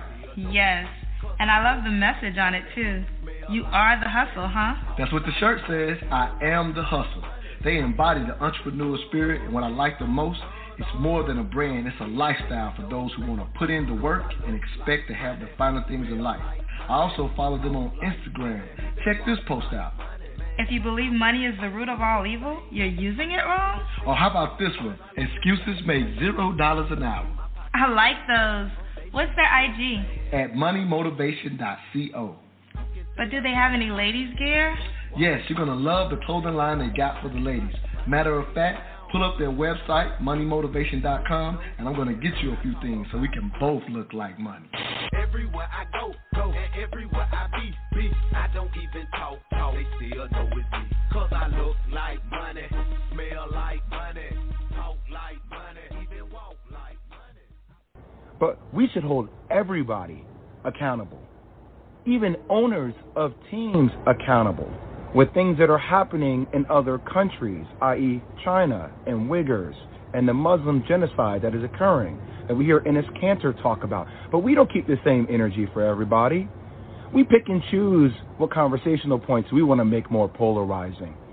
And I might lose my job. I might lose deal opportunities in the future for speaking out about even the platforms that continue to promote and profit a movie that is considered anti-Semitic to billions of people. They don't have to be accountable. Who is accountable? But we're going to put everything on the shoulders of Kyrie Irving, who, even though he said, I cannot be anti-Semitic because if I know where I came from, stating that he's one of the 4 lost tribes. He's saying that blacks and Jews come from the same entity, the same thing. But we don't want to understand nuance. We want to be triggered by words, and we like fire, and we like things that are, going viral on social media, and everybody has some kind of hot take, and we're calling people idiots, and we're calling people names because that's what we do. We just destroy each other. I ain't going to destroy each other, man. I'm not going to do that. Is Kyrie Irving anti-Semitic? Hell no. Could he have gone about it maybe a different way? That's what I would have advised him to do. But I'm not going to let you guys sit out here and make this dude out to be like he is a villain, like he is a bad person. He is looking to explore his heritage. Now, you can crucify me if you want. I don't give a damn anymore. It's time for people to start speaking out with nuance and speaking out on the principles they stand for. That's all I'll say. Welcome back to the Mental Dialogue Talk Show. I'm your host, Montoya Smith, a.k.a. Black Socrates. This morning's discussion question, what can we learn from the Kyrie Irving suspension? As you hear, Jason Williams, former basketball player, basketball analyst on ESPN, give his personal thoughts as he went live to talk about Kyrie Irving in this situation. Some things I agree with, sometimes things I don't. I don't play the cuts because I'm agree or disagree. We're here to think and push the envelope. And I want to highlight this before I let you jump in, William. Just a couple things, because there's a couple things that have been kind of constantly being hit on in some of those cuts, and I just want to kind of point out a couple things. The best thing that he said was the idea of nuance as I say, we are the best in the world at hard conversations on race, sex, and culture. And I love, again, just really, I didn't have any idea what the dialogue would go, where it went today, and I'm loving it because we've kind of stayed away from the extremes of it, if you will. So I love Jason Williams pointing out how we've gotten away from nuance, and that's what creates the dialogue and the dynamic of the extremes and counseling people in those things. So I love that.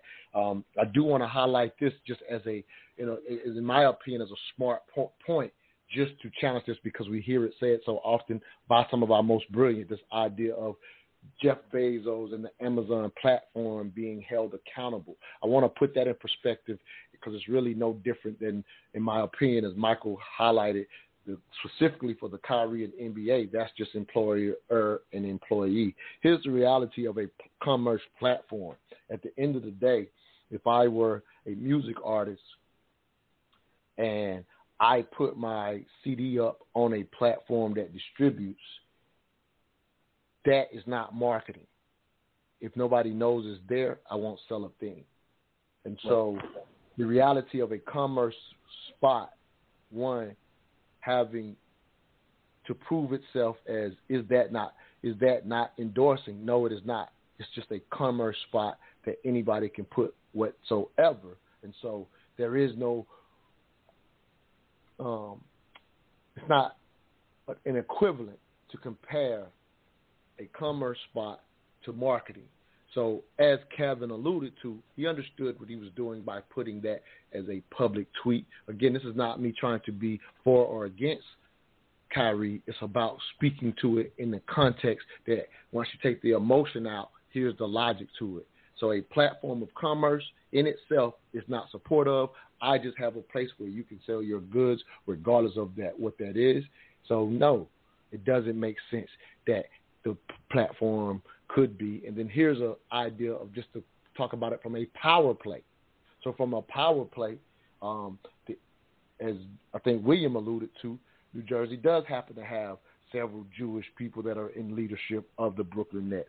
And so that culture deciding, hey, we would have liked for him to answer a certain way. Again, it's not about whether we agree or not. It's talking about what they chose to do. And they didn't like how he responded. And then they put some things in action because they're in a position to obviously mess with his money and make these type of power plays. I don't know that group, if they wanted to, could just go to one of the richest men in the world and make that same power play. I'm highlighting this. It's not about righting wrong. What I am highlighting is people do what they have leverage to do. And sometimes when we say, hey, same thing doesn't happen when something happens to us, sometimes it's because we're not in a leveraging position. I'm not reducing us to just that, because as much as we're saying that and quite often continue to say it's not the same, I know there's an former NBA owner by the name of Donald Sterling that no longer owns his franchise because of a private conversation with a jump off or a girlfriend. So even in our position of not having positions that can make the, if you will, the boss calls, the protests happened to the extent that that man lost his franchise over comments about our community. So it's not always one and the same, and it's not that it does not happen to others. Mel Gibson also comes to mind. Again, I'm not on the side and bringing a bunch of logic to put things in perspective, because when you're emotional, you forget. Mel Gibson was the darling of Hollywood, said some Semitic comments, and he hasn't directed or been in a movie since. So that culture is protective regardless of who you are. Had to point that out. William, please jump in, King. Yes, sir. And to piggyback on that, what you got to understand, to piggyback on that, Montoya, is the value is the most important thing. So you got to understand that in order for certain groups to be who they are in this Americas, right, you can't compromise the value. And any compromise of the value, no matter what you look like, is subject to disciplinary action. That's 100%. So when you talk about Mel Gibsons of the world, when you talk about Roger Sterling, when you're talking about a $3 billion franchise, if he compromises that, he has to be removed. Now, how he's treated might be a little different, but the fact of the matter is publicly you have to show that somebody took action so that that value was not compromised, because that value is everything. And speaking on that, just to transition, you have to understand that it's all about incentive, right? This world is based on incentive. It's incentive to do whatever it is or to do so. So that incentive is about money. We need more Michael Salters in our community, our solution. I'm a solution-based guy. We need more guys who understand how to build wealth. Wealth is the incentive for every behavioral action that humans do. It's the incentive. I don't care who you are. I don't give a shit who you are. You get up and go to work in the morning based on the incentive to get paid so you can pay your bills, right? You don't question how that company is running its company. Most people don't, right? What the thing that universally connects us all is the incentive to get up and go to work. That being said, we have to understand how to build that incentive. The reason why the youth don't respect our elders is because they don't see the incentive to do so. That's what you have to understand. It's about wealth. It's about, well, what are you passing down to me that I have to even listen to what you're saying that's going to change the way that you understand what I'm saying? So they don't respect. I'll give you an example. When Jackson State played, who was that they played? And the guys were and Deion's walking around. Deion's a prime example, man. If you look at Deion, he's a great example of a problem with what's going on with us now and the solution, right? He's both. He's the contrast. But they were going, fuck prime, fuck prime, fuck prime. These are our people talking to a these are our people, our young people saying fuck our elders, right? There's no respect. And the reason there's no respect is because you don't have enough Michael Salters of the world because there's not enough in so.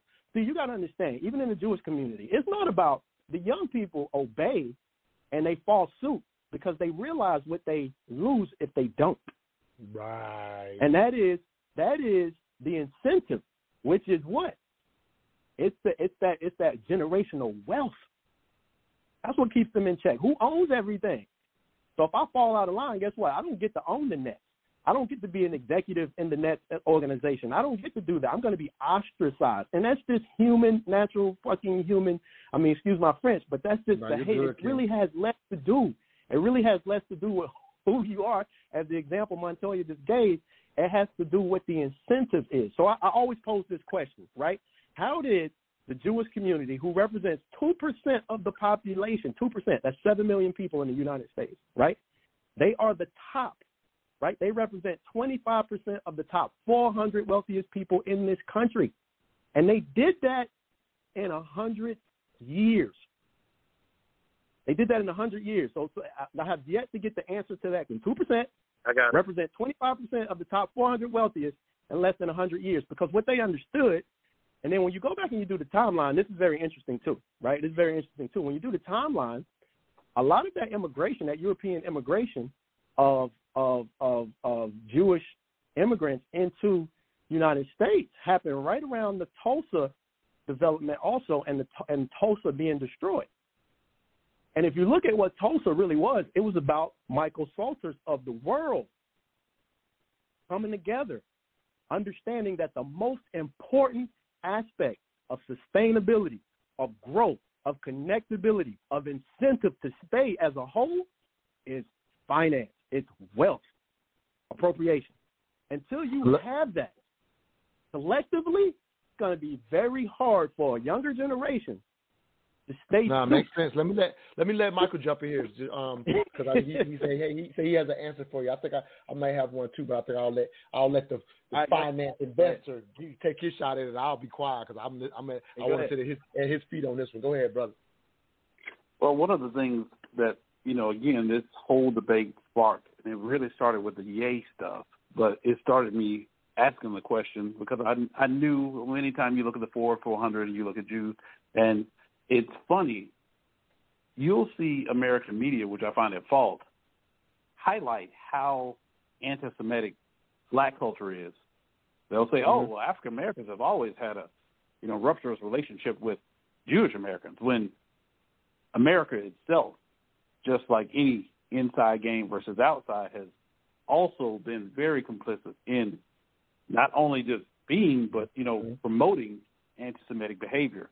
But William highlights, the rise of Jewish wealth, the last 100 years, and that rise is true. But to get a glimpse of the Jewish community, the true world-bound Jewish community, a millennia, you have to go back to the traders, these people who were ostracized. They had their own versions of slavery. They were ostracized from parts of Africa, parts of Asia, and parts of Europe. But what they did in various ways by keeping this religious and linguistic heritage together, they learned trade and commerce. And, you know, there were these things in Europe where they would say, oh, well, we won't mess with Shylock or the dirty Jews. Like you hear, you know, Shylock, the Merchant of Venice from Shakespearean times. They were then pegged as being people who were ostracized. They were less than. But what they were doing was learning the mannerisms, the likes, everything about the people, and learning to sell those things. They could go to Africa, be a lesser group, get the resources, and peddle them all over the world.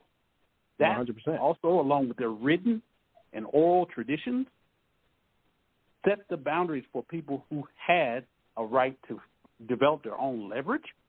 And I'm saying this in particular because we just start talking about, well, what do we, whoever our we is, need to do to get leverage? It's in this story. It's a 1,000-year story. You can see the last century of it. Yeah, we're definitely in the story. I'm actually up against our last break, fellas, so we'll definitely develop that. Calvin wants to jump back in as well. Anybody else out there? 646-787-1691. Again, that's 646-787-1691. You have to press 1 to let us know you want to speak. We'll be right back. But all I ask is that you think. LNG Technology Services, we are your industry leader in aircraft and heavy equipment repair services.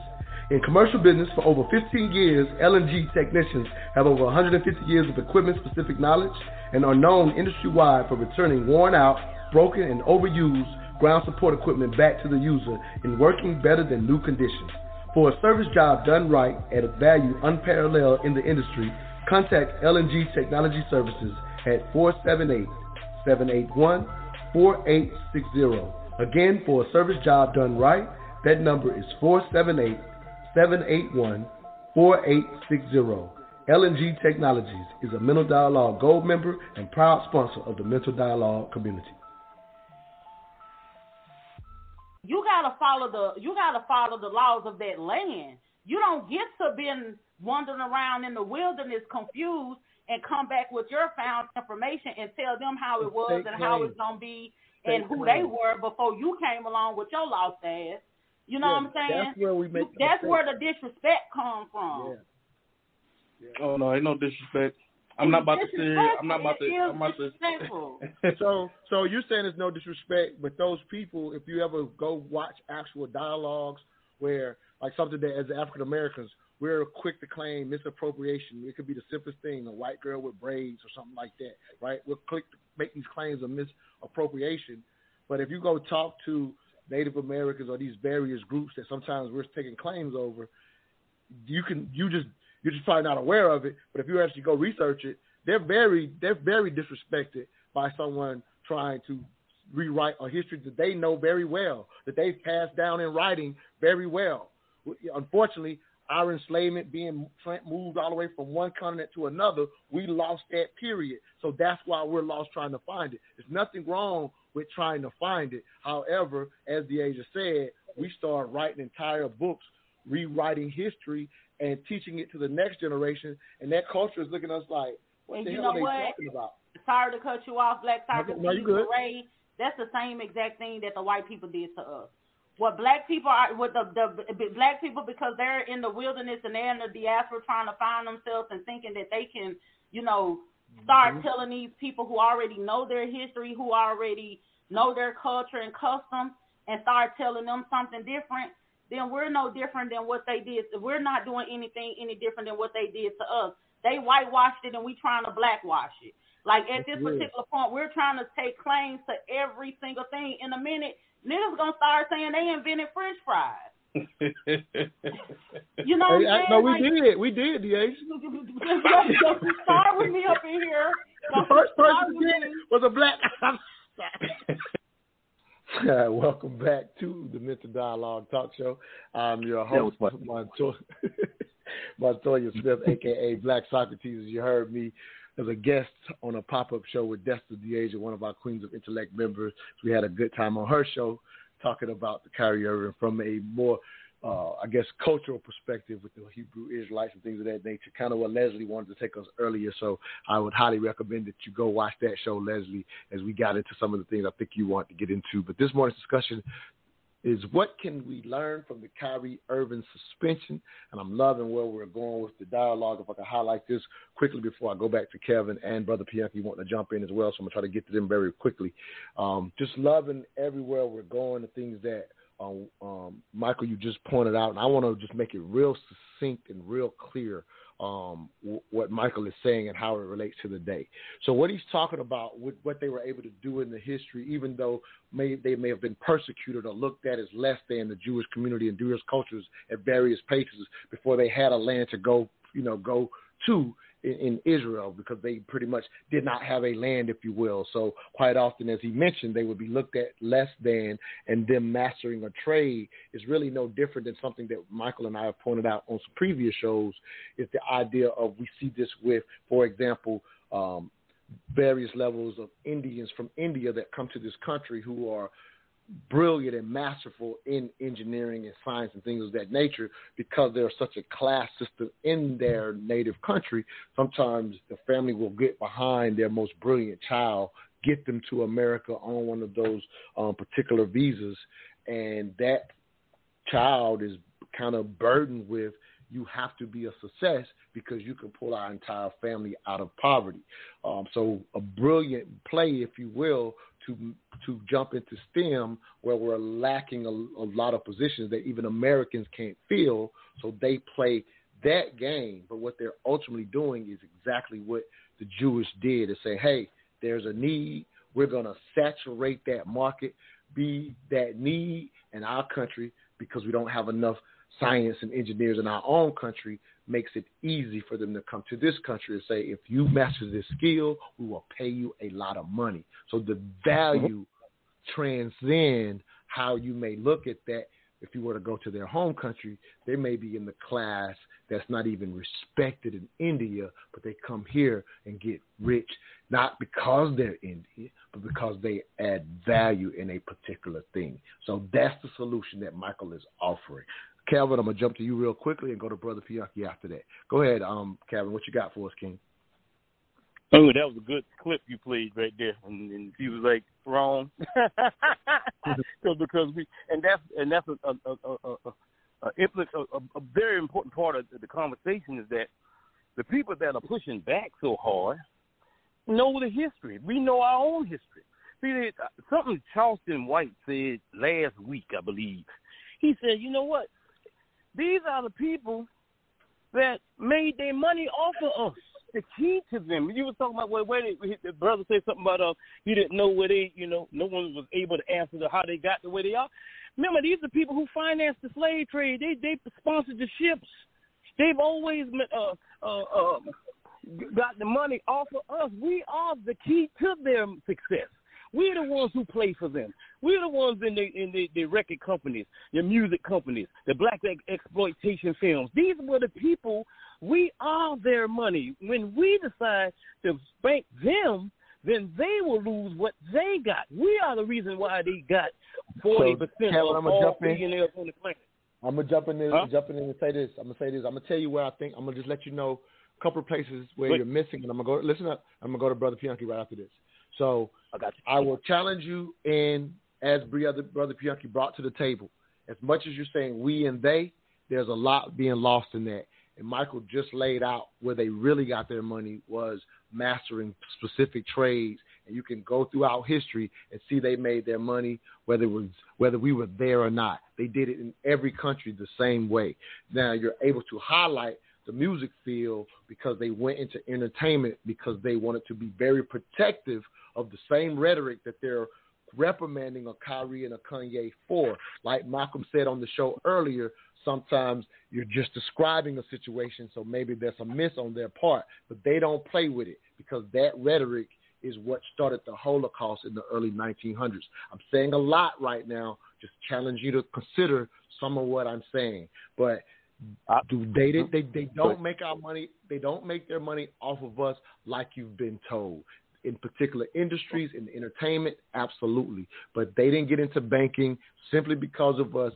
Don't buy into the complete narrative that they financed the slave trade. What I'm saying is, I'm not saying that they were never involved, but don't think that that's where all their money came from. They are masterful. I'm not talking about I'm definitely not talking about the screen, but I'm just highlighting it's not as much as you may think. They're masterful in banking, and they do that no matter where they go, and it don't matter if black people are there or not. They get into banking and control money. It's mastering a trade. That's very different than believing it's off of our backs. It's a bad narrative. In actuality, they can do that wherever they go.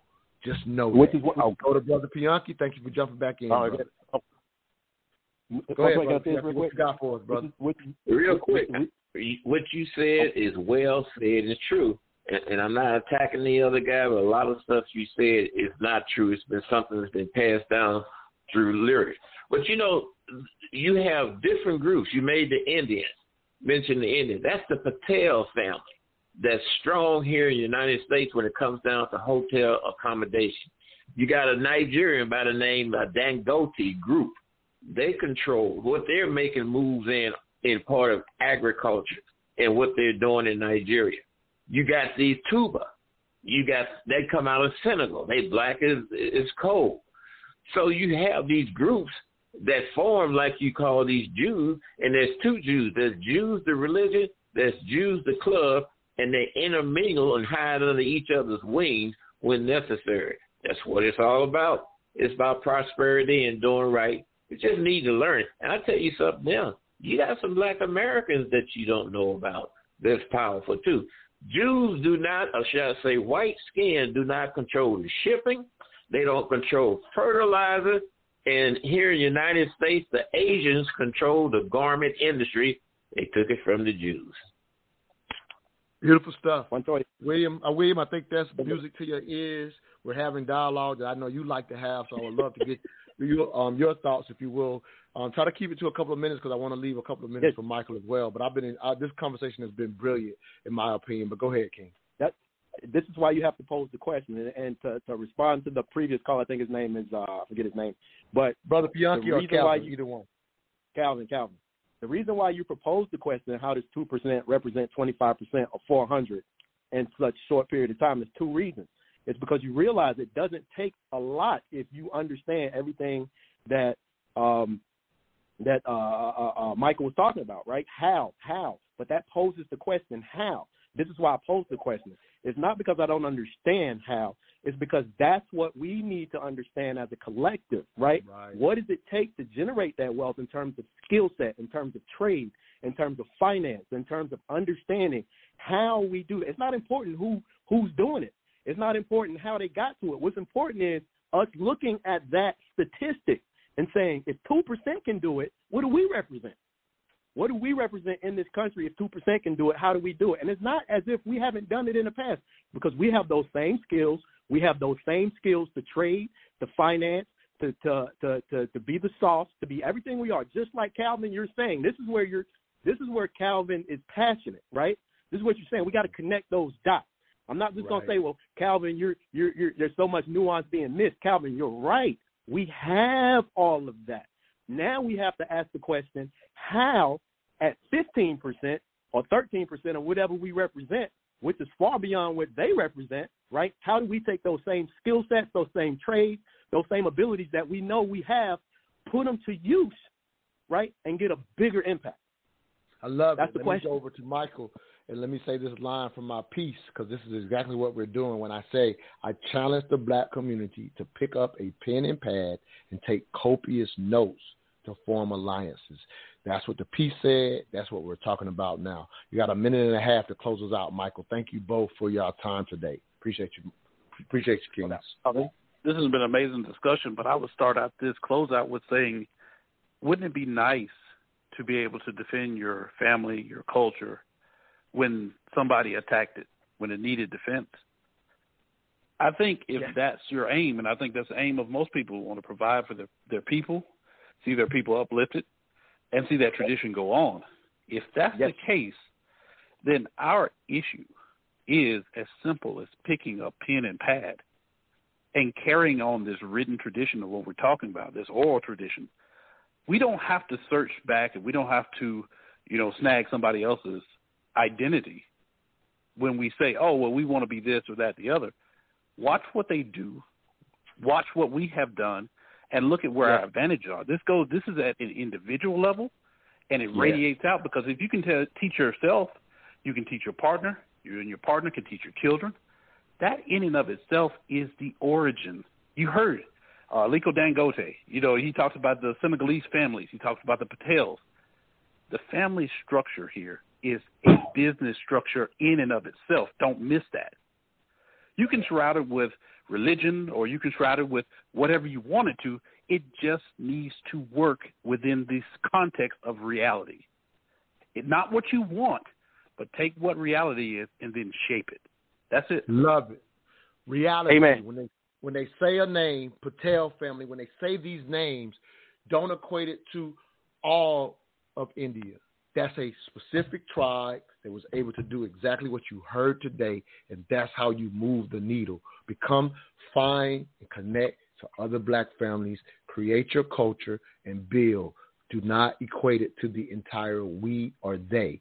That's not reality. Thank y'all so much, King. It was brilliant. I'll see y'all next Saturday. All I ask is that you think.